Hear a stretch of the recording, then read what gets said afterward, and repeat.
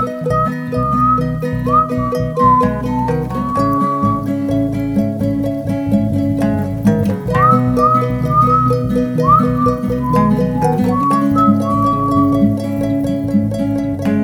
for tuning into How's Things, a podcast and radio show from the David A. Howe Public Library, recorded right here in Wellsville, New York.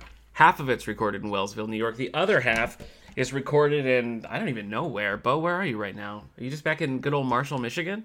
I'm still in Marshall, Michigan. Okay. Well, I'm Nick Gunning, and I'm joined by one of my oldest buddies, Bo Hutchings. Bo, welcome back. Thanks for having me. Happy Pride Month. Anytime. Thank you. I'm going to say right off the bat that I'm disappointed with your shirt choice this year, because I knew you were going to say that. Well, last year, you had a sleeveless white T-shirt on that I want to say said "Be you, be yourself, be strong." Yeah, literally, it was a rainbow emblem, and I think it just said "Be you" under it. Very nondescript, very Target. Yeah, and just kind of geared towards it. Dipping your toe in the Pride-ish. water. Yeah, Pride adjacent. Yeah. So that's good. Yes. This year you're sporting a Saugatuck shirt. I think that's like your annual vacation, right? How often do you go to Saugatuck, Michigan? Since I moved back in 2020, I've been to Saugatuck, Michigan probably 4 or 5 times. Oh, 4 or 5. I'm in the southwest part of Michigan, so I'm like very smack dab center. I am holding up my hand right now. Yes. So I'm about an hour, 20 minutes inland from Saugatuck. Okay. Saugatuck is on the west coast of Michigan, so that's Lake Michigan. I love this. It's right there, just straight across from Marshall. It's just an hour, 20-minute drive to the lake, and it's a fabulous little kind of resort, beachy, artsy, super cultural, sweet little Michigan town. Yeah. My memories of Saugatuck and South Haven, which is sort of like in the same area there, are from, I want to say 1996, when I used to go pretty regularly with my grandma. But one year I found these sunglasses with like Coke bottle lenses, but the lenses were like bright blue. I wore those sunglasses to death. I loved them, and I was so sad when they broke. And I was never able to find a pair that was as cool or that fit me as well as the ones that I got in Saugatuck that time. Well, listen, I'm going back for 4th of July weekend, so I will be on the lookout if you would keep an eye out. Yeah. Well, I think absolutely. If I don't love them too much and I don't buy them for myself, then you'll get them for me. Okay, that's good. I think we already said it, but it's Pride Month, and so Bo's back for our Pride Month book club. Last year we did Red, White, and Royal Blue by Casey McQuiston, and as I recall, we were both sort of on the fence about it. Yeah, I think it wasn't steamy enough for me. Yeah, personally. Yes. I don't know. I don't really remember my gripes necessarily, but it just didn't speak to me. No, it didn't play enough on the like, oh, this is like the country boy and this is like the prim and proper prince. Like those characters were pretty much interchangeable. There wasn't a whole lot of tension because they were just like, we're both in this. And then the last, I want to say like 150 pages was about the presidential election. And we were like, okay, whatever. Yeah. I was like, what do we care? Right. Yeah. So get those two back to Buckingham Palace. Isn't that kind of where they had all their like steamy encounters? I think so. Yeah. In, like the West Wing of Buckingham Palace. Yes, but then they were also again like two of the most famous people with the biggest security presence in the world, and they were just going everywhere. They're like, hey, we're in Tallahassee, Florida, in a bar, and nobody cares. And it was like, okay. And everybody had phones, but nobody was recording them. Correct. Now I chose that book. And you chose this year's book, and we're going to be talking about Stephen Rowley's The Guncle. Last year's book wasn't steamy enough for you. This was the least steamy book I've ever read in my life. So I guess I don't really know what your criteria is. It was not steamy. No. I wasn't expecting steamy with this one, though, Nick. I know. I was expecting heartwarming. I was expecting humor, sarcasm, and I was expecting anti-mame. Yes. Okay, don't get into your reviews yet because we've got so many other things that we need to talk about. All right, let's get into our bookmarks. Are you ready?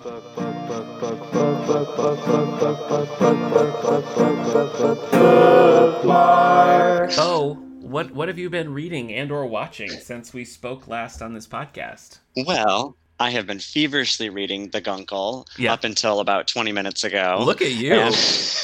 I made it. Good for you. I made the deadline. This was a bit longer for the books that we typically read for our podcast, right? So I did not plan out my last month very well. It was not longer than Red, White, and Royal Blue. I got to tell you that. Red, White, and Royal Blue was 450 pages. So this was a little bit shorter. Oh, really? Yeah. Oh, I love a yeah. I deadline don't too, know. though. I guess I just prioritize differently, but I love this book. Anyway, we'll get into it. But Okay. Spoiler. You so I've been just reading The front loaded the Guncle. spoiler. Okay. All right. All right. I have not been reading anything else because I've been really dedicated to this, Okay. but I have on my bedside table, I have a couple books. Okay. So I do want to get to, it's called The Wreckage of My Presence. Okay. And it is a series of essays written by celebrity Casey Rose Wilson of SNL one season fame. Sure. She was yeah. also on a show called Happy Endings. Yeah, and Marry Me. Yeah, she's Do great. you recognize kind of the name? For sure. You know what Yeah. I'm talking about? Yeah. Yeah, she's in Marry Me. She was in Gone Girl for a scene. Yeah. But yeah, she's had pretty like a peripheral like Hollywood career. Yeah. I mean, she's a celebrity. Yeah. But I listen to her podcast. Oh, Hers is okay. my number one. She's so funny. And she wrote this. She's hilarious, and I've listened to her read some excerpts from it, and I'm not going to do the audiobook. I do love listening to her tell a story, but I really want to read it and see if I can capture the essence by just reading it and absorbing it that way. I mean, it's a New York Times bestseller, so I finally contacted my local bookstore in downtown Marshall and had them order it for me, the paperback. So I just got that in. Nice. I'm excited for that summer read. And I also have another book on my desktop. Not sure if I'm going to get to it. It was gifted to me by my therapist, and it is Derek Huff's Dancing Through Life memoir, which is probably about 101 pages. But she saw it in a bookstore. She thought of me because he's sweet. A white blonde dancing guy. Yeah. So yeah, she gifted it to me, which was very sweet. And I do want to read. I do want to like check in and see what Derek Huff's doing. Sure. You know, see what he's all about. Yeah, absolutely. Or was up to 5 years ago. Yeah. So yeah, those are, I'm planning on reading one of those. You take a guess at which one I'm actually going to get to first. And then I still have Isaac Mizrahi's book that I bought in Saugatuck last summer. You know Isaac Mizrahi? I do, yeah. Yeah, fashion designer, kind of, cultural commentator. Yeah. He's hilarious. I always love his interviews. Did you watch that show? He has an epic... He was like a judge on it. It was like a Project Runway, competitor. I don't remember what it was called, but he was a judge on there. You don't know? Yeah. I think so. Was it Bravo or was it a different? For you, it might have been TLC or something. Don't. Yeah, I'm not sure. I don't know exactly what it was, but that's how I know him. Hey, we talk about Real Housewives. I could whoop your butt. Okay, but when it comes to any other reality show, I'm not super versed. Yeah. But he does have an iconic interview with HSN or whatever one of those home shopping network like channels was, where they're selling women's caftans or something, and they're talking about the moon or something, and he's like, it's as far away as the planet Moon. The planet Moon. And then the girl next to him is like, isn't the moon a star? And she goes, no, the moon is a planet.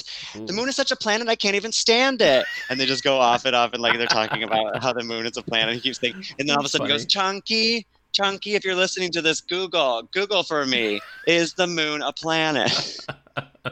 It's so wild. That sounds fun. So anyway, I want to read his book. I think you should. It's called I for Isaac. Oh, I get it. Yeah, that makes sense. Boy, I feel like in sort of a pop culture-y zone. I don't know. I've been reading a lot of like lighter stuff lately. Oh. So I've been rewatching the Star Wars prequels. I think you're a Star Wars guy, but how do you feel about the prequels? The prequels meaning 2000s? Meaning like Phantom Menace. Yeah. Attack of the Clones, Revenge of the Sith. Yeah.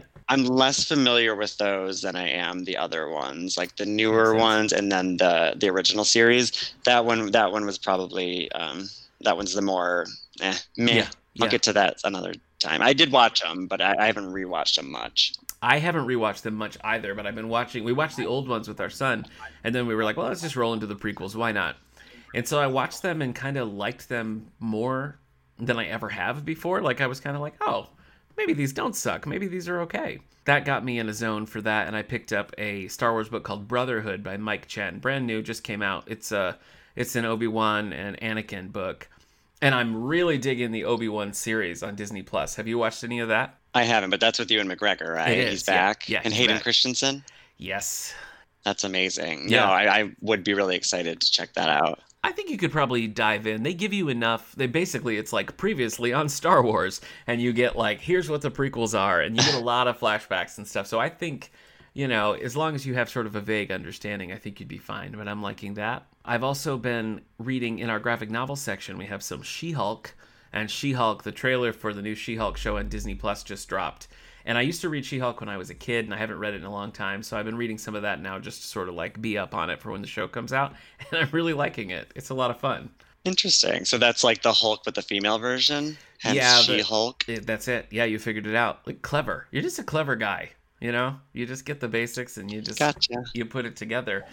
Yes, in the I'm comics, a critical thinker. they're cousins, and Jen Walters, who is the She-Hulk, needs a blood transfusion or she's going to die. And the only one who can give the transfusion, Bruce Banner, a.k.a. the Hulk. Well, did he know what he was doing? Yeah, but it was either that or she dies. Oh, true. Yeah, I guess those are high stakes. Yeah, what are you going to do? What are you going to do? Did she know that she would turn into a She-Hulk? I think that she's out of commission.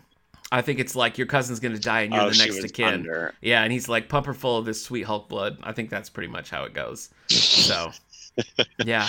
I want some of that Hulk blood. It's Pride season. Yeah, you're right. The old like 80s and 90s She-Hulk comics are fun because it's very, I don't know, it's like they didn't, I don't know, it feels like they were just like, no one's going to read She-Hulk, do whatever you want.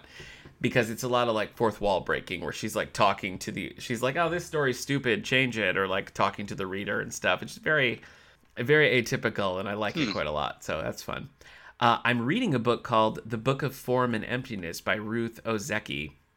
This is one that is a finalist for the Women's Prize for Fiction, and it's such a weird book because it's the sort of simple premise is that this kid loses his father, and then it's just him and the mom is sort of slowly becoming a hoarder, and I don't know really where we're going with this, but as in the place I'm in right now, the kid starts having conversations with like inanimate objects. Like the book itself becomes a narrator. He's talking to like scissors and like things around the house, and if they can stick the landing, I think it'll be really impressive. And right now I'm just kind of like, maybe, but I like it. It's interesting. Book of Form and Emptiness by Ruth Ozeki is the book. Are you? I'm interested in the whole hoarding. Yeah. Angle. I know.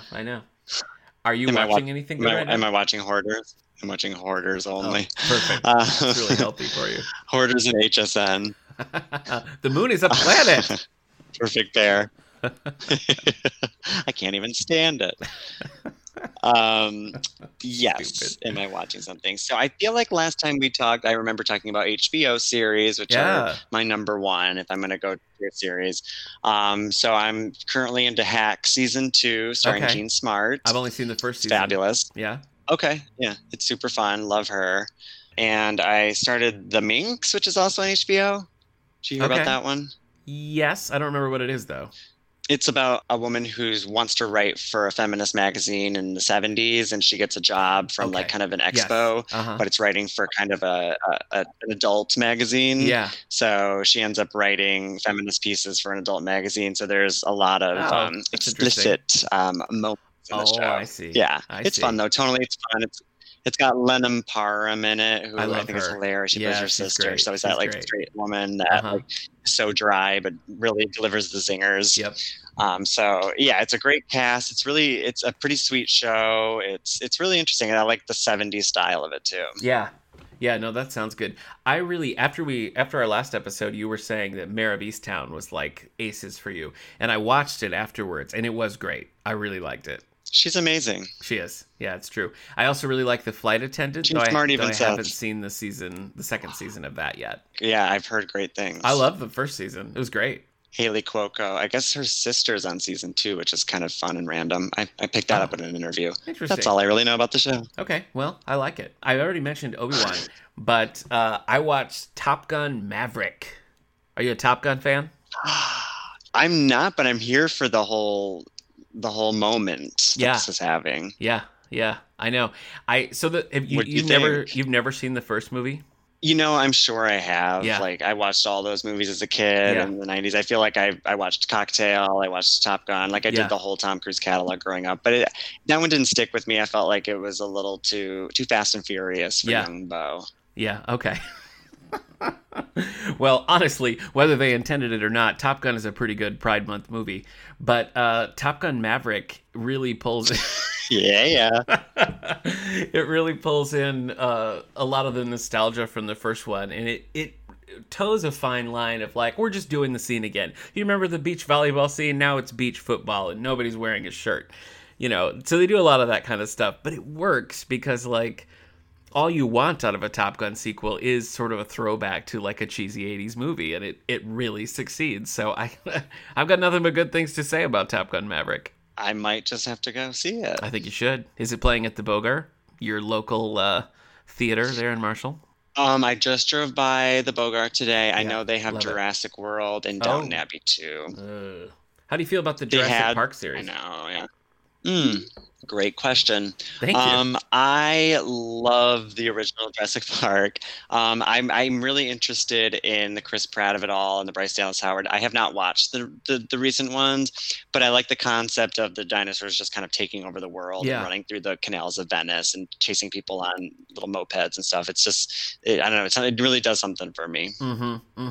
Yeah, I was kind of like whatever about Jurassic World, and the second one, Fallen Kingdom, I was like, no thank you.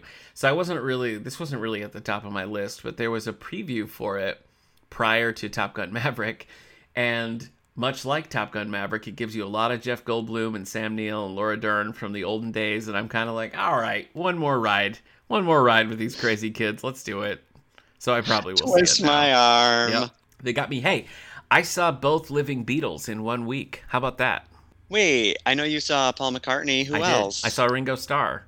Who else is alive? It's just Paul and Ringo. Ringo Starr. Yeah, Thank Paul you. and Ringo. Yeah, I saw Ringo Starr with his all-star band at Canandaigua on Memorial Day on the 30th, and super fun. I mean, Ringo is like the king of just like, yeah, let's have fun. I'm not a great singer, whatever. Here are the songs you want to hear. Ba-doom, doom, doom, And like, I respect somebody who knows their limits, and Ringo knows his limits and just plays right up to the line, and then he's like, all right, see you next time. So I can't really complain. And then we saw McCartney, my younger brother and I, he'd never seen McCartney before, and that was like, before I die, I must see Paul McCartney. So we got tickets, and we saw it in Syracuse, and it was a good show. There was a lot of deep cuts. Paul McCartney just has so many iconic songs that it's like you really can't go wrong. So we heard a lot of things that we were kind of hoping to hear, and some surprises, and it was really fun. They're both 80, and that's coming across a little bit, but definitely worth seeing. So cool to see them both so close together. What kind of venues are those fellas playing? Ringo tends to play smaller venues, usually outside. I saw him once in Detroit like years ago, and this was like an outdoor arena, but the McCartney thing was more like it's the Syracuse. It used to be called the Carrier Dome. It's huge. It's a straight up stadium. Pretty massive. And they're still selling it out. Like they're still packing them in. Yeah, it was pretty incredible. Wow. And just seeing the mix of people too, because there was like kids all the way up to like people my grandparents' age. Pretty wild. I love that. Yeah, it was really fun. You've been packing in a lot this early part of summer, so trying. I'm doing my best. Before we get into our Pride Month book club, I just want to be clear. You speak on behalf of the entire gay community. Is that right? I will not sign off on that. Oh no, so you didn't get approval from the council prior to this. So this is just your own approval pending. I'm feeling good. I'm feeling good about the outcome, but we may have to go back and, like I said, edit, roll back the tapes, edit a bit, and we'll do a couple of takes and just make sure we get it. Before we get there, let's look at some book news. Are you ready? Look into the future to see what it proves. It's time for book news. Bo, I'm going to hit you with the New York Times bestseller list. Are you ready? Lay it on me. Number 10, 77 weeks on the list. So this was here the last time we were talking. The Midnight Library by Matt Haig. Nora Seed finds a library beyond the edge of the universe on the planet Moon that contains books with multiple possibilities of the lives one could have lived. Yeah, I mean, if it's still on there, I've been meaning to get to it, though. Yeah, one of these days. Number 9, new this week. Two Nights in Lisbon by Chris Pavone. Questions arise when Ariel Price's new husband goes missing. Ariel. The new husband? What happened to the old husband? That's a good question. You should be a detective. Have you ever played a detective? I have been no, I played a murderer, Oh, okay. but not a detective. Okay. I played Sergeant Trotter in The Mousetrap, and I want to say that's the only time I was any sort of law enforcement kind of person. I can see it. I don't know. Can you? Thank you. That's really encouraging to hear. Uh, number 8, 2 weeks on the list, In the Blood by Jack Carr, the 5th book. I've had enough of series. I feel like every time I pick up a book, it's like the explosive threequel. I'm like, come on now. I just want to read the book. It's daunting. Yeah, it is. It is. You just put it back. You're like, hey, I don't have time for this. The 5th book in the Terminal List series, Jamie Reese goes after the killer of a Mossad operative attached to the CIA. Snooze. I wasn't going to say, but yeah. Number 7, 12 weeks on the list, Run, Rose, Run by one James Patterson and Dolly Parton. Oh, America's Sweetheart. James Patterson? No, Dolly Parton. Dolly Parton. 9 to 5. Oh, she's the sweetheart. Gotcha. Yeah, I could see that too. What would you pull if you had to say one Dolly Parton song? What would it be? Hard Candy Christmas. That's great. Best Little Whorehouse in Texas. Yeah. Do you know the story about how it's kind of Christmassy? It's kind of musical theater. Yeah, a little naughty, just a little bit. I was supposed to go see Best Just a Little little Whorehouse naughty. in Texas at the Miller Auditorium. I'm pretty sure it was with Anne Margaret, and they canceled the tour because Anne Margaret's no good on stage. Wait a second. I thought I remembered that story differently. I thought you were gonna go and then you had to leave at intermission or something. Or that was Cabaret. That was Cabaret. I saw Cabaret with my grandpa, with Alan Cummings, and he was like, I don't think so. And then one other thing, I went to see Hello Dolly with Carol Channing, and it was the first performance in her whole history that she missed a show, and it was the one I was at. Where was it? I was also at the Miller. Not good luck with that Miller Auditorium in Kalamazoo, Michigan. No. Do you? I don't. So I'm never going back. I'm never going back.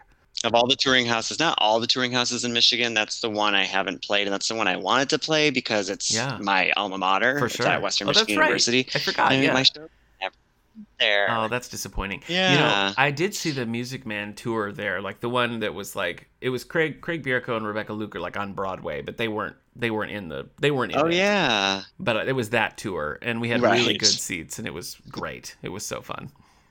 I love And that. the Music Man's back on Broadway now with your Hugh Jackman and your Sutton Foster. I don't like that casting. How do you feel about it? What? Hugh Why? Jack- You think I it's don't know. too obvious? No, I don't think it's obvious at all. I think Harold Hill I don't know, Hugh Jackman is just so earnest, especially when he's like singing and hoofing it. I feel like Harold Hill's got to have a little bit of stank on him, and I just don't think Hugh Jackman has it. But Harold Hill has to be so charismatic. Yeah, but he's also got to be slimy. They have to believe. Oh, I bet Wolverine can get slimy. Okay. Let me tell you about this Dolly Parton book. A singer-songwriter goes to Nashville seeking stardom, but is followed by her dark past. Dun, dun, dun. Do you think Dolly Parton's taken a life?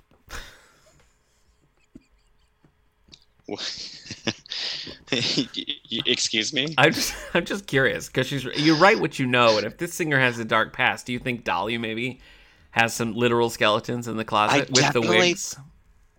Well, definitely think she's kind of overcompensating. Could be. So Could be. you know what? I'm sure she has, like you said, some skeletons in her wig closet. Yeah. Probably literally. Yeah. There's a hard candy Christmas. Allegedly. Allegedly. Not even allegedly. We can't. The position of how's things is I that- do not. The gay community does not sign off on this comment. The gay community does not Okay. sign off on Well, this. I'm cutting that out, so nobody's going to know you said it. Number 6, 2 weeks on the list. This Time Tomorrow by Emma Straub. I'm either going to get you canceled or turn you straight by the end of this podcast. That's where this is going. Wait, that's my line. Oh, sorry. This Time Tomorrow by Emma Straub, number 6. A 40-year-old woman finds new meaning in past events when she goes back in time and relives her 16th birthday in 1996. 1996. That was the year that you got your sunglasses. That was a good year. Yeah, that's true. I was turning 13 in 1996. Terrible birthday. My 13th birthday, because my birthday's in, January 4th. This is a little bit after yours. January. And I was Right. completely snowed in. Couldn't have friends over. Nobody could come and give me presents. It was a terrible snowstorm. Stuck in my house. The only present I got on my birthday was an unfrosted cake and a shoe shining kit. Happy birthday. 1996. So What are you to do? I don't know. I don't know, start a new life at a train station, I guess. I don't know. I really don't know. But You could shine the cake. yeah, I guess. Yeah. Number 5, new this week, Clive Cussler's Dark Vector. This is one of those things where Clive Cussler's long dead, but they're keeping it going. You know, it's like a Weekend at Bernie's kind of situation with the Clive Cussler books. What's a vector? A vector is a certain point on an axis. You know, you got somebody coming in, yay, and you got somebody vector. You know. Gotcha. This is by Graham Brown, the 19th book series. There you go again. The 19th book in the Numa Files series, Again. A Search for Lost Treasure, puts Kurt Austin and Joe Zavala in the middle of a cyber war. What's the worst kind? It's Maybe like not. a Facebook off or something when people are just commenting back and forth. It could be. Number 6. 4. 6 weeks on the list. Dreamtown, the 3rd book in the Archer series. Archer, Dash, and Callahan search for a missing screenwriter who had a dead body turn up in her home. That happened to Yikes. Carrie Fisher in real All the life. dead bodies. I know. Carrie Fisher woke up with a dead friend in her bed and had to call the cops. Wait, really? That's a true story. You can look it up. Number 3, Oh. 4 weeks on the list, 22 That's seconds. really suspect. Carrie Fisher has several essay collections that she's written, and they're so funny. You gotta check them out.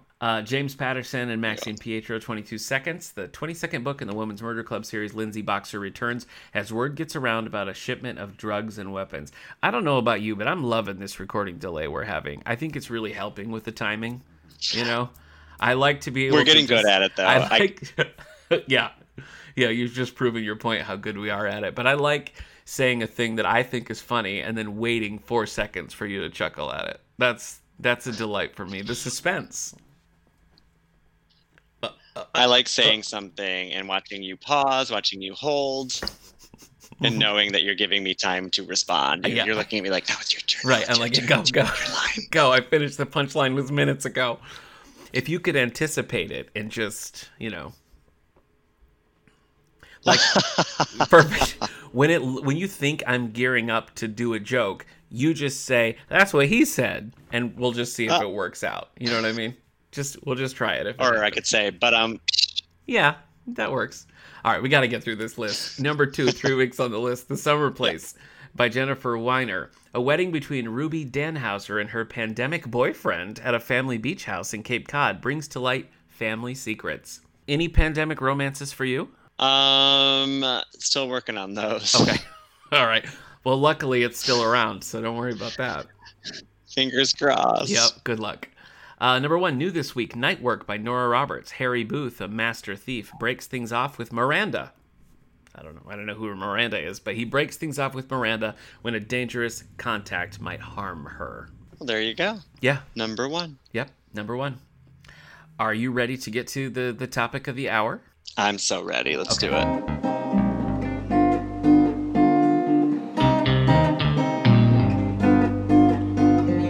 Sexy new book club. This year, for our Pride Month book club, Bo has selected The Guncle by Stephen Rowley. Stephen Rowley is the author of a few other books, Lily and the Octopus, which has been optioned for a movie with Amazon Studios, the editor, and now The Guncle, which got a lot of praise. It was a finalist in the Goodreads Choice Awards. It was on a lot of notable reads and summer reads and stuff. So it really did get a lot of attention. And I have to say, it's checked out a lot at the David A. Howe. A lot of people checking this book out. It's kind of, yeah. So it's been pretty popular.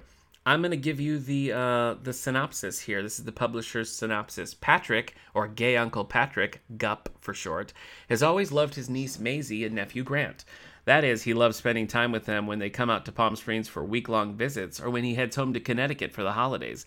But in terms of caretaking and relating to 2 children, no matter how adorable, Patrick is honestly a bit out of his league. So when tragedy strikes and Maisie and Grant lose their mother, and Patrick's brother has a health crisis of his own, Patrick finds himself suddenly taking on the role of primary guardian, despite having a set of Guncle rules ready to go. Patrick has no idea what to expect, having spent years barely holding on after the loss of his great love, a somewhat stalled career, and a lifestyle not so suited to a 6- and 9-year-old, quickly realizing that parenting, even if temporary, isn't solved with treats and jokes. Patrick's eyes are open to a new sense of responsibility and the realization that sometimes even being larger than life means you're unfailingly human. All right, so lay it on me, my friend. How did you discover this book? How did this one end up on your radar? So the local bookstore I was talking about earlier in downtown Marshall. Can we shout them out? What's their name? When I was going to get Casey. Oh gosh, I knew you were going to ask me that. I'm sorry. I'm sorry. Come on, you can do it. The Bookshop, I think. The Bookshop. Okay. I know. Hold. Don't hang up. No, I won't. Don't hang up. I'll stay right here. Bookstore. I was familiar with News this Story Community Books. News Story Community Books, yeah. I was familiar with this author, and when you'd suggested it, we'd already ordered it. Like, it was already in the collection and everything. So I was like, oh, cool. Okay. I know. That's what you took a picture of yourself with it right away. I did, yeah. So you just kind of saw it on the bookstore shelf and were like, yeah, this is the one. Let's do it. Yeah, because I always sort of peripherally check out the LGBTQIA section of the bookstore just to see what's happening. And this book was right in the front, and I thought, of course, it was super cute. And the play on words, I myself am a gunkle, appointed by some of my girls from Marshall. They're not biologically related to me, but they are by proxy. That's right. I am a gunkle, and we can get into it in a little bit, but that term has sort of irked me a little bit in the past, and I think this book kind of resolved a little bit. I don't know. This book, I'm going to cut to the chase. I really enjoyed it. I cried no less than 10 times. 10? Wow. I get emotional. I don't know what it is. We can dig into that too, but I got a little bit emotional by the subject matter and the relationships. And this is honestly, I mean, come on, this is one of the better written books that we have covered on our podcast. I mean, our sessions. For sure. I would say this is the most well-written book we've ever read together. Yeah. Exactly. Down. So we can really get into it and we can really feel things. Well, when you suggested it and I looked at it and read the synopsis, I was like, oh, it's Auntie Mame, which I'm I'm down with, because I don't know if you ever read that book, but Patrick Dennis wrote Auntie Mame, and then he wrote a sort of sequel, sort of midquel called Around the World with Auntie Mame. Both are really good, but that first book is one of my favorite books of all time. It's such a well-written story. I love that you love Auntie Mame. I do. The characters are great. And so, I mean, first of all, the lead character's name is Patrick. So right there, you've got it built in, because that's the Patrick Dennis, and also that's the. Oh, right. Yeah. And Patrick is Auntie Mame is written in first person. So he's like, I'm Patrick and my Auntie Mame, And so the character's name is Patrick as well. And it's not too far into the book where he's like, I'm like Auntie Mame. So I'm like, okay, we've acknowledged this similarity. It's out there, which I think is good. Yeah.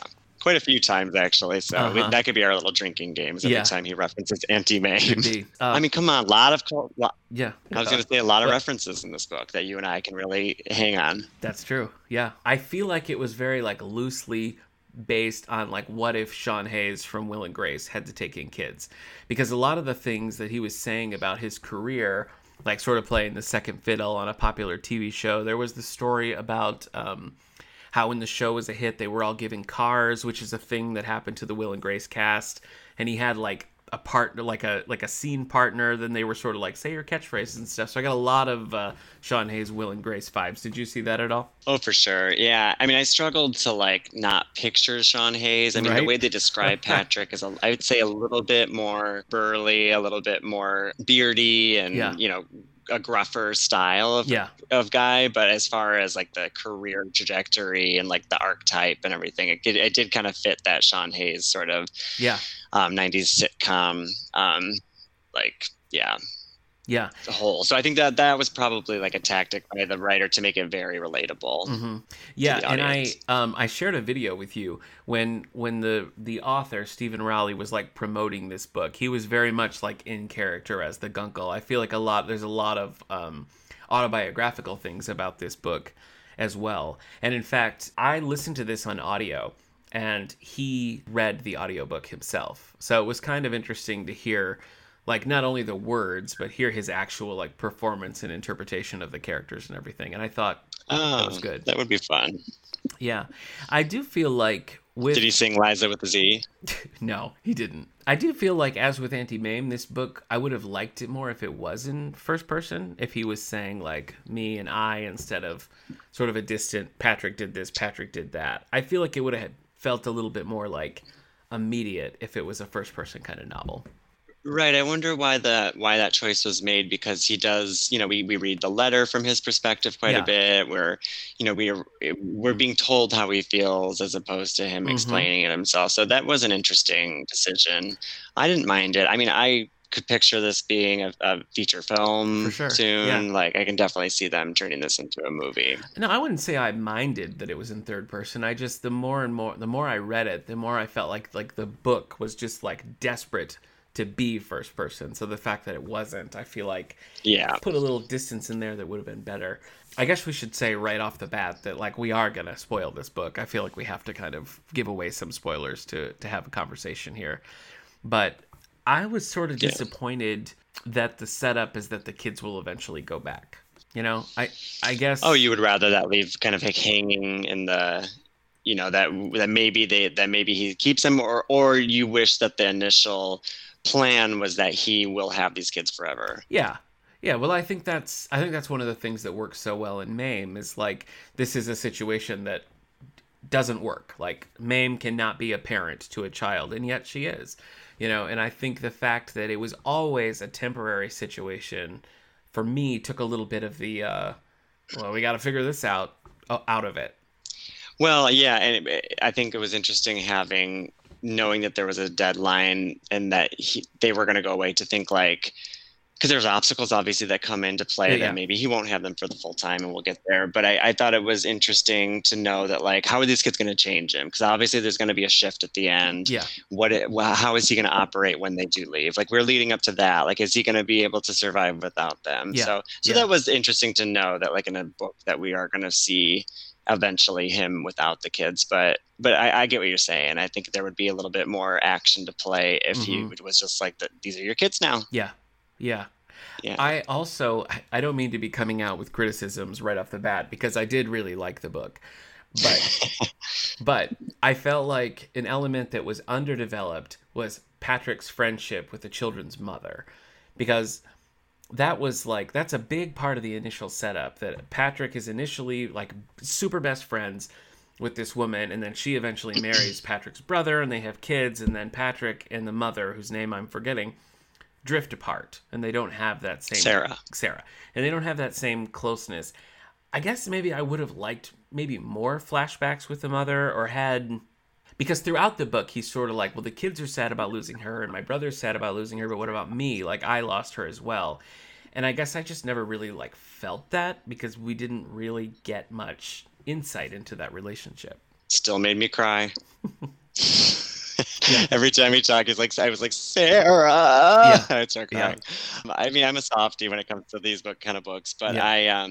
I understand. I hear what you're saying. I don't know that I necessarily agree. I felt like I really got a good picture of Okay. who Sarah was, because I feel like I have a Sarah in my life and stuff like that. So I felt like I could really relate to that. The one relationship I felt that was really unresolved was Clara, the sister. I felt very unsatisfied with the resolution of that storyline. Clara. Are you kidding me? She did and said to him. Yeah. What she did and said to him, and he's just like, meh. Yeah. And bounces back. Yeah. Well, see, now this isn't my fault, because you brought up this criticism, so I don't get blamed for this. But yeah, Clara, I feel like she kind of comes out of nowhere, and then is just like a villainous character for something that, like, really doesn't make any sense. She's essentially trying to step in and, like, get a court order to take the kids away from Patrick, and it's like, that case wouldn't even be before a judge by the time the dad is out of rehab. So it was just kind of a forced look at this obstacle that's thrown in the way for her to come and be like, I'm going to go to court and get this done. I didn't get that at all. Yeah, and then pretty much, he decides to not make a big deal out of it. And then the next time we see her, she's backstage giving him flowers, so it's like, wow, I mean, he can really let things go. It really paints Patrick in like a light that he is unbothered and can move forward and move on.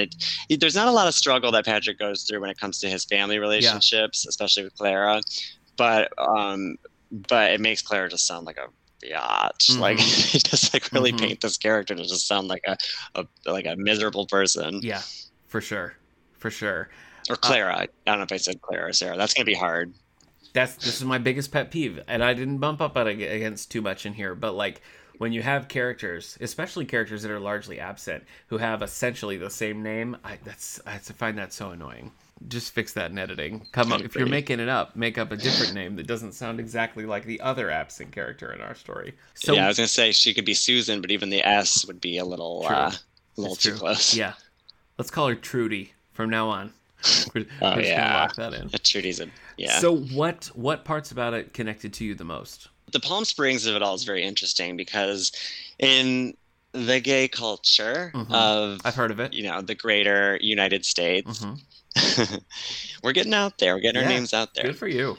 There are some destinations in America that we kind of flock to. So, like if you're in the Midwest where I am, you go to Saugatuck, you go to the Dunes where I just went, and that's where a lot of like Chicago gays go, or Detroit gays, or Marshall gays. If you're in New York City, you kind of go to P-Town, Provincetown, right at the tip of Cape Cod, right outside of, kind of outside of Boston. But you go to Fire Island, which is off of Long Island in New York City. If you're on the West Coast, you maybe go to Puerto Vallarta, where I just went. That's how you hear it. It's just the newsletter goes out and tells you where to go. Is that how it works? Oh, did you not get yours? No, I'm Did you not get yours? Sorry. I'm just an ally. So I don't think we get them. Oh, okay. Yep. Okay, so I don't have to worry about getting you canceled. No, you're an ally. Don't worry about it. Don't worry. Yeah, I'm here for you. Yeah. Okay. All right. We'll see. I'll get you back on that mailing list. Okay. Thank you. And the final of those would be Palm Springs. So that's a big gay destination. So I was very fascinated with like the Palm Springs of it all. Like in the picture on the cover, you have him in a caftan. You have that kind of that 60s style Frank Lloyd Wright flat house in the back, which is probably very Jonathan Adler. What was that time period called in the 60s? That not Art Deco, that was the 20s. Mid-century modern, very mid-century modern aesthetic with these houses. So the landscape was very interesting to me because that's the one gay destination of all the ones that I listed that I have not been to yet. Oh, okay. Yeah. So I think what resonated to me was kind of the setting, and I really liked what Stephen Rowley said about like gay culture and sort of like where some of the little quirks and things come from, or why as a community we do certain things. So it was kind of the tone that he's setting for the gay community, especially in the Palm Springs area.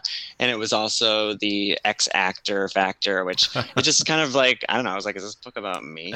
It was kind of moving, staying hidden in a place and trying to like, not trying, but transitioning out of a business and thinking like, do I still want to be in it? So, and being a gunkle myself too, it was all very heartwarming, very much spoke to me. Okay. I think the parts that I maybe liked the most was his like immediate friend group, that he would kind of like go to them and talk about his problems and everything. I just really liked that whole dynamic in their relationship. The throuple? Yeah. Oh, interesting. Jed, as they call it, the Jonathan, Eduardo, Dwayne. Yeah. Jed, triple. I mean, and that's like pretty common in gay culture, is to be in a 3-person relationship or an open relationship. I know it now. I've learned. Okay, sure. Of course. All your throuple gay friends. Yeah. Are you in a throuple? Upstate New York. I'm not even in a double. Oh.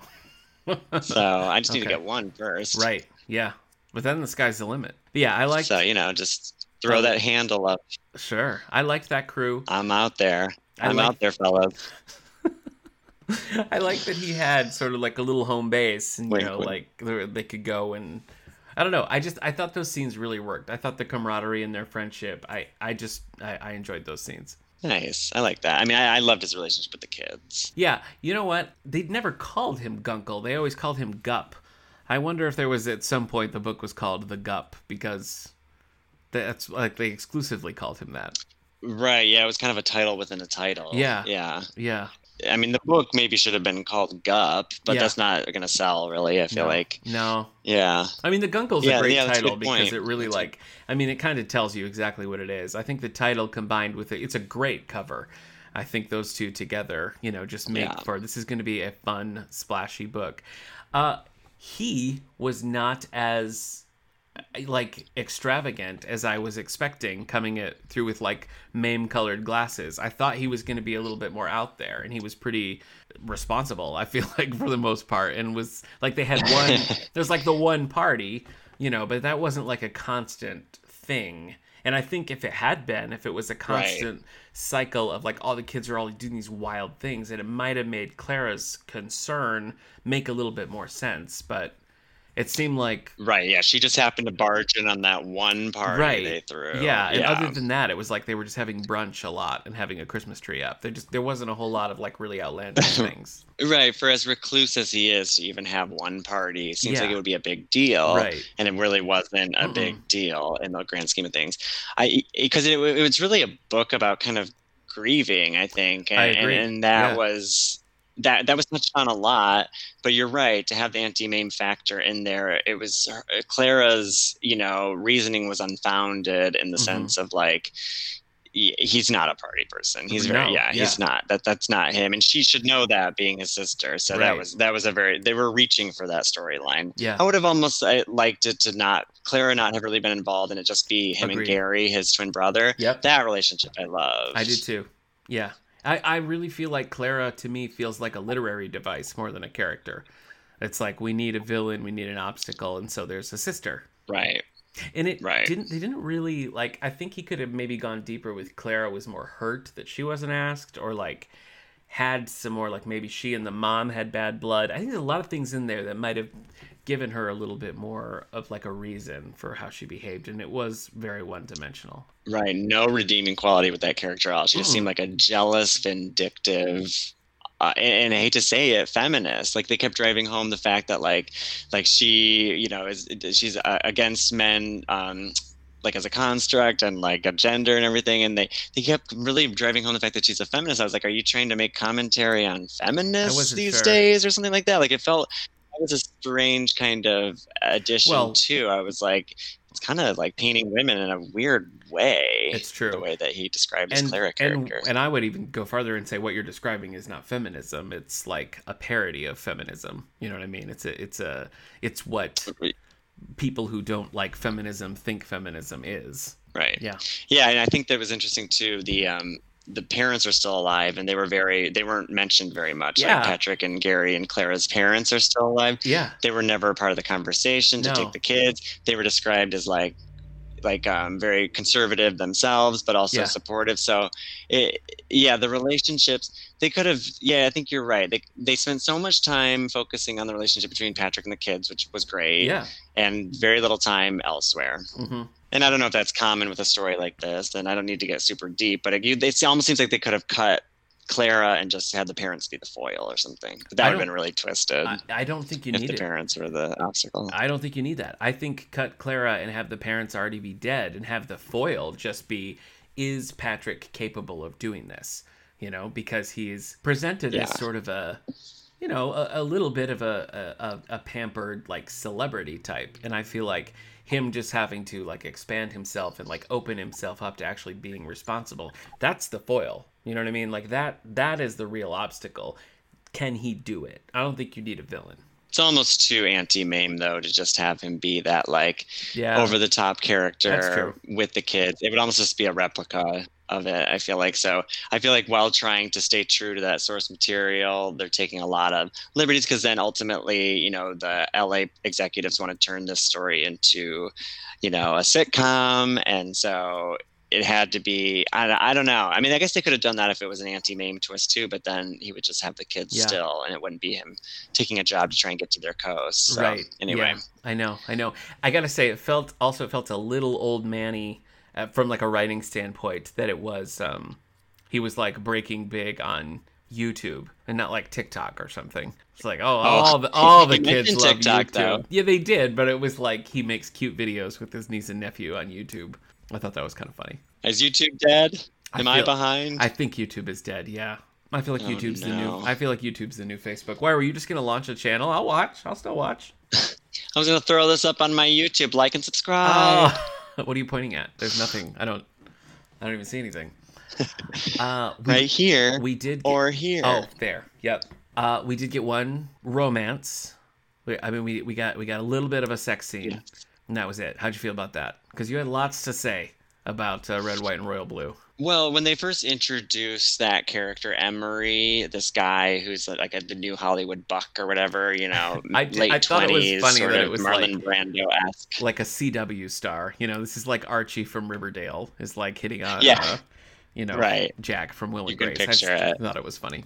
Yeah, I kind of pictured it as like a Charlie Puth, though, a little Okay, bit like okay. unconventional, Sure. but attractive. Hmm. I did not see it coming. Like when they introduced the character, I didn't see him being the one that would linger at the party after. So it was kind of strange. Like I understand what they were trying to say with Emery being like the yes to Patrick's no because he's young Yeah. and he's like active and wants to get out there and do things and is getting Patrick activated. But seemed too easy. Yeah. That relationship seemed too Yeah. easy. I agree. Like I felt like with Patrick coming out of that long-term relationship and grieving the loss of his partner, like that would have been a little bit more interesting to see him struggle with opening his heart Yeah. and falling in love again. It seemed like he had everything at his disposal. It was like there wasn't one bit of Emery that was a foil or obstacle. And I mean, for that, I loved it. I mean, I don't love reading about tension, so Yeah. it was easy and sweet, and it made me feel little butterflies. This is where I thought it was a good scene. I mean, at the whole like the pool scene, I thought was well written and like I think believable in the moment. I just was like in hindsight, what we were saying about Clara and the parents and everything. Like if you trim that out, you could have had more time to like have either Emery or just Patrick, like you said, coming to terms with like healing and like being open to like romance in a relationship. I think having the kids, like forcing himself to be open for the kids would maybe also kind of open the door to like, I don't have to be sad. I don't have to be alone. And I can still like love and honor and remember my partner, but move forward like happier. I just feel like that would have made the book a little bit better if there was more of that struggle. Not struggle, but process. For sure. Yeah, no, I think that would have been it would have added a little bit another layer of humanity to Patrick. I mean, you're right, they were making him very real. He was not like the fantastical gay figure that we kind of anticipate or suspected, but I like that. I mean, I think that the gay stereotype is overplayed, and I like that he didn't go there.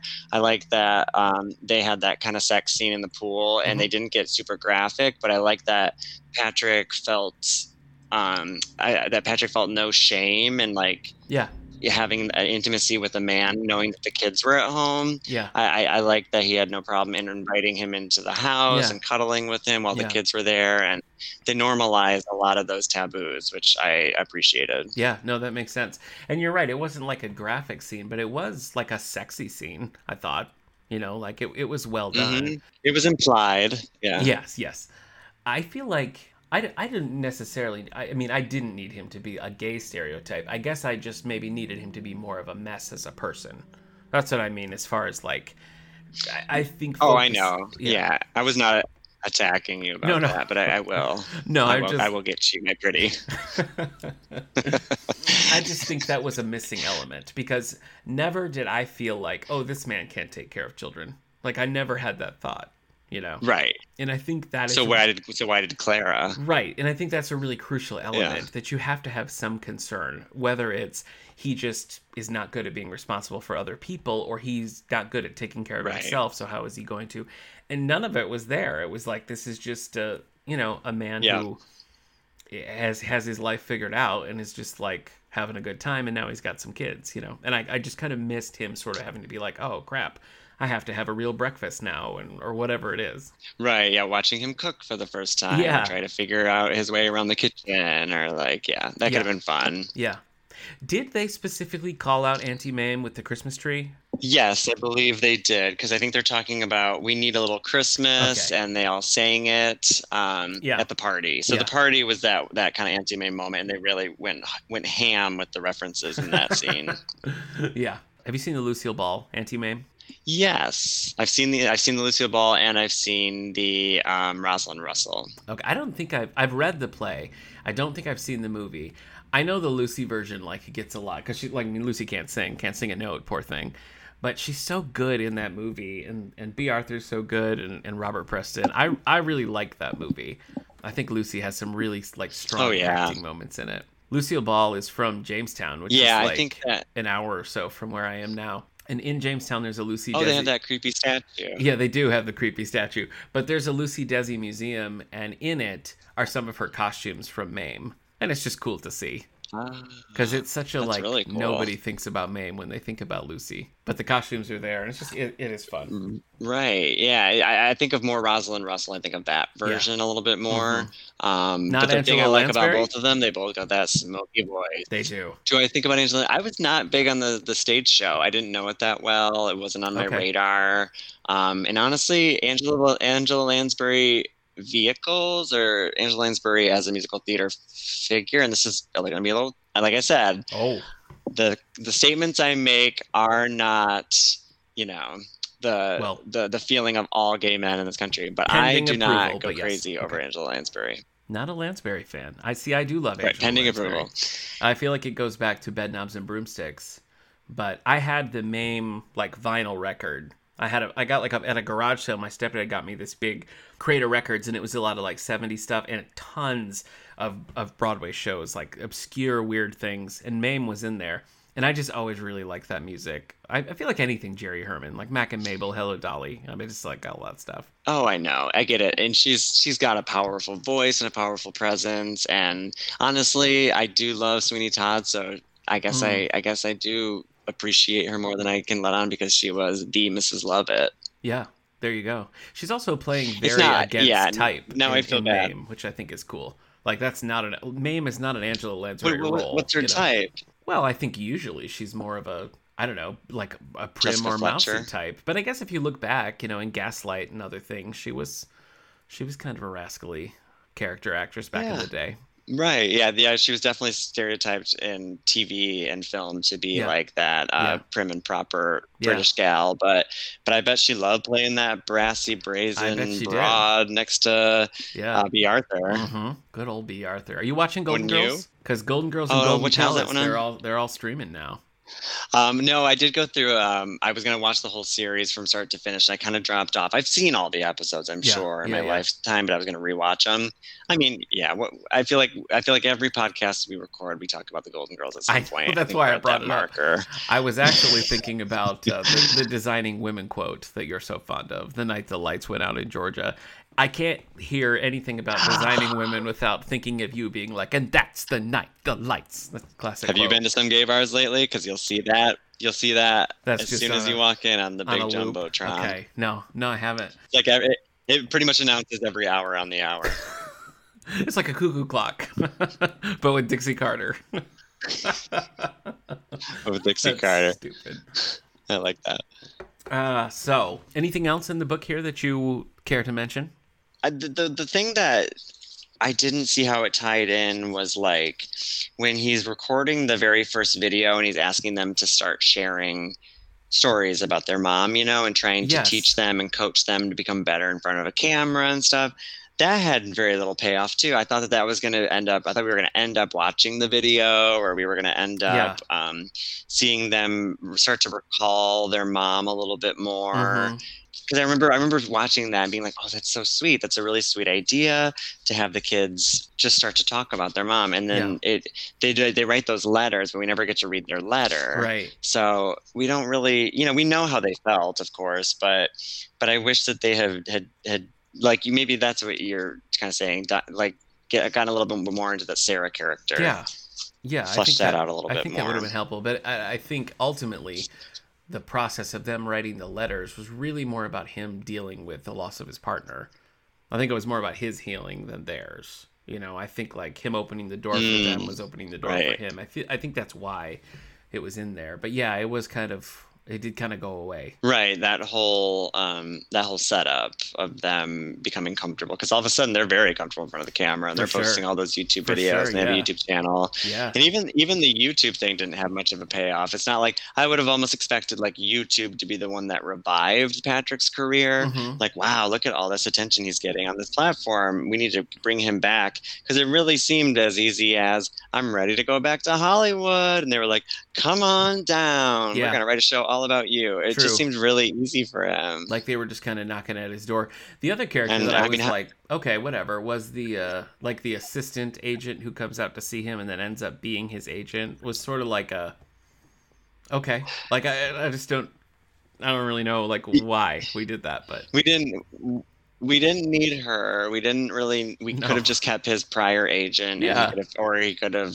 Yeah. That was a very strange relationship. They teed up, and then didn't really knock that out of the park. I guess I'm happy for her. Yeah. She rose the ranks really quickly, but I just didn't know her well enough. Yeah. Well, it's interesting. It seemed mostly like they wanted a reference of a chorus line in there, and they used her to reference a chorus line quite a bit. We got a lot of references to a chorus line. Sure. I feel like, like looking back on the book and the characters that were introduced and the way they were used and everything, almost feels like a setup to a series more than just one standalone novel, because you have a lot of characters in there that if you were going to continue on with that, you would have that set up nicely, I wonder if that was ever part of the thought. Not another series. I know. But I mean, this kind of ends up being a TV show. Maybe that was a thought, like in the writing process, that it could potentially be a series. I mean, isn't that probably what all authors are hoping, is that their book will become a series and it will come back and they get to go. Checks would be nice. Yeah. Here's a question for you. If they cast the major motion picture of this, who do you picture playing Gup, gay Uncle Patrick? Oh, that's a good question. Do you have somebody in mind? What about like Jim Parsons, like from The Big Bang Theory? I think would be funny. Yeah, I think that could work, and I appreciate that. You didn't. I think at all. I appreciate that it's a gay identified actor that is playing a gay role. I appreciate that. Okay. But I was thinking also of a gay actor. And I think he might be a little bit older than what this role calls for, but he looks good. Oh my God, I had his name before we started, and now I can't remember. Not Dominic. It'll be fun. Tell me, what's he in? Maury Maury Povich? Maury Bartlett from... Oh. Maury Povich. You are not the father. Who are we talking about? No, Maury Bartlett. I don't know who that is. He's an Australian actor, and he was in an HBO series called Looking back in the mid-2000s. Okay. And then he was recently in The White Lotus, which was a Sam Waters or whatever his name is, production with Jennifer Coolidge and that guy from That Thing You Do and Connie Britton. But he played like the hotel manager. Huh. And I picture him, especially because he has a mustache, and Gup has a mustache quite a bit, but he's handsome. I think he's got to be very handsome. That's true. That's a good point. But a little bit like salt and pepper. Okay, I'll take your word on it. Yeah, I picture somebody as like charismatic. Give him more work. Put him on my screen. I would definitely read more from this author. This, unlike the Casey McQuiston book, I was never like bored or like, okay, all right, come on, let's get going. Like there are things as we pick it apart that I wish had been differently, or I wish different areas of focus would have been in there. I think could have made it a stronger kind of story. But overall, I liked the writing. I thought it was funny. I thought the plot moved quickly. I thought the characters were fleshed out enough, like, believable, and didn't feel, with the exception of Clara and some of the side characters. I'm thinking of Patrick specifically. I felt like we got enough, that I would be like, yeah, all right, let's see what else we got here. Yeah, I agree. I feel like he did a great job, like I said, of kind of pinpointing kind of gay culture and gay point of view, and giving a lot of heart to Patrick, and showing grief and resilience coming out of that. I thought that the letter that he had Patrick write was sarcastic, and you could feel, the jabs of a close relationship, especially a close gay relationship. Yeah, I felt like I would definitely read more from this author as well. I think he gets humor, and I feel like he really clips along. Like, I felt like the chapters didn't drag on. Yep. They were all sweet anecdotes. Every little adventure he had with the kids. I like the way he committed to the lisp of Grant. Oh, that was rough in the audiobook. That got old real quick in the audiobook, but yes. Oh no, I didn't even think about that. Oh no. Yeah, that would be grating. Yep. But reading it in my mind, I was like, oh, it's so cute. Yeah. For the library, like actually in the library, the book club that we did this year for Pride Month was Cool for the Summer. Oh, and I'm not going to remember the author's name. Dahlia something. And it was it was a lot of fun. It's a YA book, and it was about this girl who has an experience with another girl over the summer, and then, like, in a Grease twist, that girl is the new kid in her class, and now she has to try to decide, like, does she stick with this, like, jock that she's always loved, or does this connection from the summer carry over? And I just thought, like, you kind of know exactly where it's gonna go, but I thought overall it was a really satisfying, really fun kind of read, and I loved all the Grease references, so that was pretty fun. You listen to me, Sandra D. You listen real good. And you listen good. There it is. Yep. Oh, good times. Good times we had on the Turkeyville stage, Bo, back in the day. I know. I miss them. Yep. The smell of rotting turkey carcasses outside the stage door. All the bees. Bo and I worked in a dinner theater where it was half turkey restaurant, half dinner theater. And to get into the backstage area, you had to pass these like industrial dumpsters that were literally filled with turkey carcasses and more bees than you've ever seen in your life. It was... if anything made me as an actor not want to smoke, it was that area where people would stand and smoke. Yeah, swatting away the breathing bees. in carcass. Yeah. Now, let me ask you, with Pride Month, how does that work? In July, do you go back to your wife, Deborah, and everything's just the same, or? I don't want to know. They roll in, they take all gay paraphernalia out. Okay. They run it out of town, lock it away until next season. Okay. So, all right. Yeah, they come in, they make sure that there's no gay stuff after this. Sure. Yep, and they have to be thorough. Yeah, so that makes sense. Have you? I mean, was your vacation, your Pride Month celebration? You got anything more on the agenda? That was the kickoff, and it was really fun because my friend Prescott does his drag show out there at the dunes. Okay. His drag character is called Sutton Lee Seymour. I've probably brought her up on this podcast before, but he has a little summer residency there just for the high gay holidays, Memorial Day, Labor Day, and 4th of July. You know, I've seen that written a million times, but I've never thought of the Suddenly Seymour of it all until you said it aloud. Oh, funny. So maybe I haven't brought her up on this podcast because his joke is, if you don't get the name, get an education.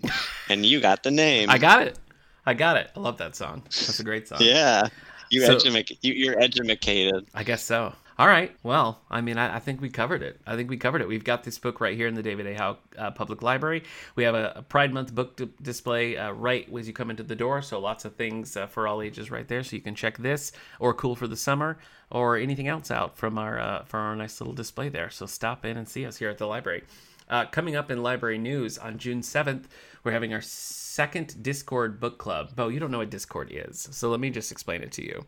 Discord is like sort of a more closed social media. It's used a lot for gaming, like if you're going to stream a game or something and have, followers and connect and things.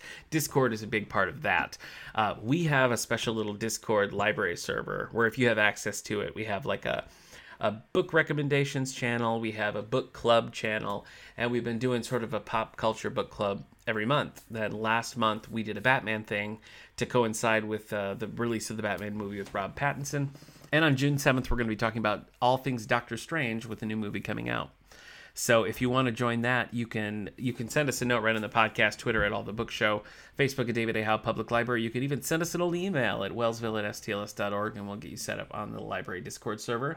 In the auditorium, The Young Sisters are back on June 9th, 7 o'clock. They're an acoustic duo, so come down and see that. And summer reading is right around the corner. Bo, have you ever been part of a summer reading program at your local library? Not yet. I'm interested in looking into my local library now. I'm sure. Marshall has a nice library. I haven't been in there in a long time, but I always used to really like it. But yeah, summer reading program here. I mean, you get prizes just for checking out books and reading and participating in things. This is ocean themed, so we've got special guests. We've got things in the auditorium. We've got book clubs, a lot of craft classes, cooking classes, outdoor programs, a lot of things going on at the library. Wow. Yeah. And in the meantime, you can go and rate and review this podcast wherever you get your podcast, or you can find back episodes on YouTube. And next time, Allie's going to be back, and we're going to be talking summer reads. And I already know yours is that Derek Huff autobiography, right? Oh, yeah. Rushing to get through his dancing career. I bet you are. Yeah, that's going to be real dense. It's a thinker. Can only imagine. Yeah. The story. Real deep thinking. Yep. He and his dance partner's sister. Uh-huh. I'll be the one thinking. I'm wondering, how does that work? There's another Grease connection though, because she was in Grease Live. That's right. Yeah, because now she's a musical theater star too. Yeah, she is. Did you ever want to be in one of those NBC Live musicals? Did you ever come close to being in one of those? Heck yeah. I never came close, but I know plenty of people that have gotten the opportunity to do it. Okay. They film them, I think they filmed Peter Pan in New York. I feel like most of them are filmed in LA. So a lot of them are LA dancers. Sure, yeah. I didn't really campaign that hard to get into it after the disaster that was Peter Pan. I thought it was a sinking ship. But I thought Annie was real cute. Yeah. Did you watch it? I don't think I watched Annie. I watched Hairspray. I watched Grease. I did see Peter Pan. I watched the Christmas Story one. So I saw a bunch of them. What do you think of Harry Connick Jr. as Daddy Warbucks? He doesn't look good bald. There's no way around that. Not a good vibe for him. I know. Well, he doesn't look good in a bald cap. Yeah, I guess that's true. I guess that's true. I was in Annie once. I played Rooster. Do you want to hear a little bit of it? Easy Street. Let me get my ukulele. Why do I feel like I've already heard it? Probably. You probably have. Yeah. I probably saw it. Yeah, I hope Front so. row. I hope. Front row with his community players. No. This was here in New York. That was it was my. I came out of retirement just to do Rooster and Annie, and I instantly regretted it. But my little brother was in it. He played FDR, so it was a nice little family outing for us to do together. Aw. Yep. Was Hillary in it? No. She was wiser than I. Aw. Yeah. She'd be a great Grace. Yeah, she wouldn't like that. She's not a soprano. She doesn't like singing like that. Oh. Shows how much I know her facility and type and all that. She and I feel like several years ago, I would have pictured. This is too cutesy, but she and I were in Guys and Dolls together, and I played Sky Masterson, and she was Sister Sarah. So we did have a lot of Is that a soprano role? Is it? I don't think so. Yeah. Really? No, if I Were a Belle is low. Sarah Brown? That's more of an alto kind of a role. Whatever. That's not what. Well, yeah, you could sing that. Yeah, I could. If I Were a Belle. If I Were a Belle. Yes. Even with the delay, we were right there. We had the same thought. We were there. All right. Well, I think we should close up shop on this Pride Month book club. What do you say?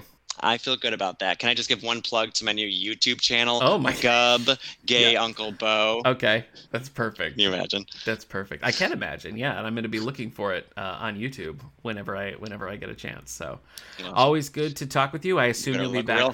I assume you'll be back for Christmas. You can't get rid of me. I can't. I've tried over these last several decades. All right, everybody.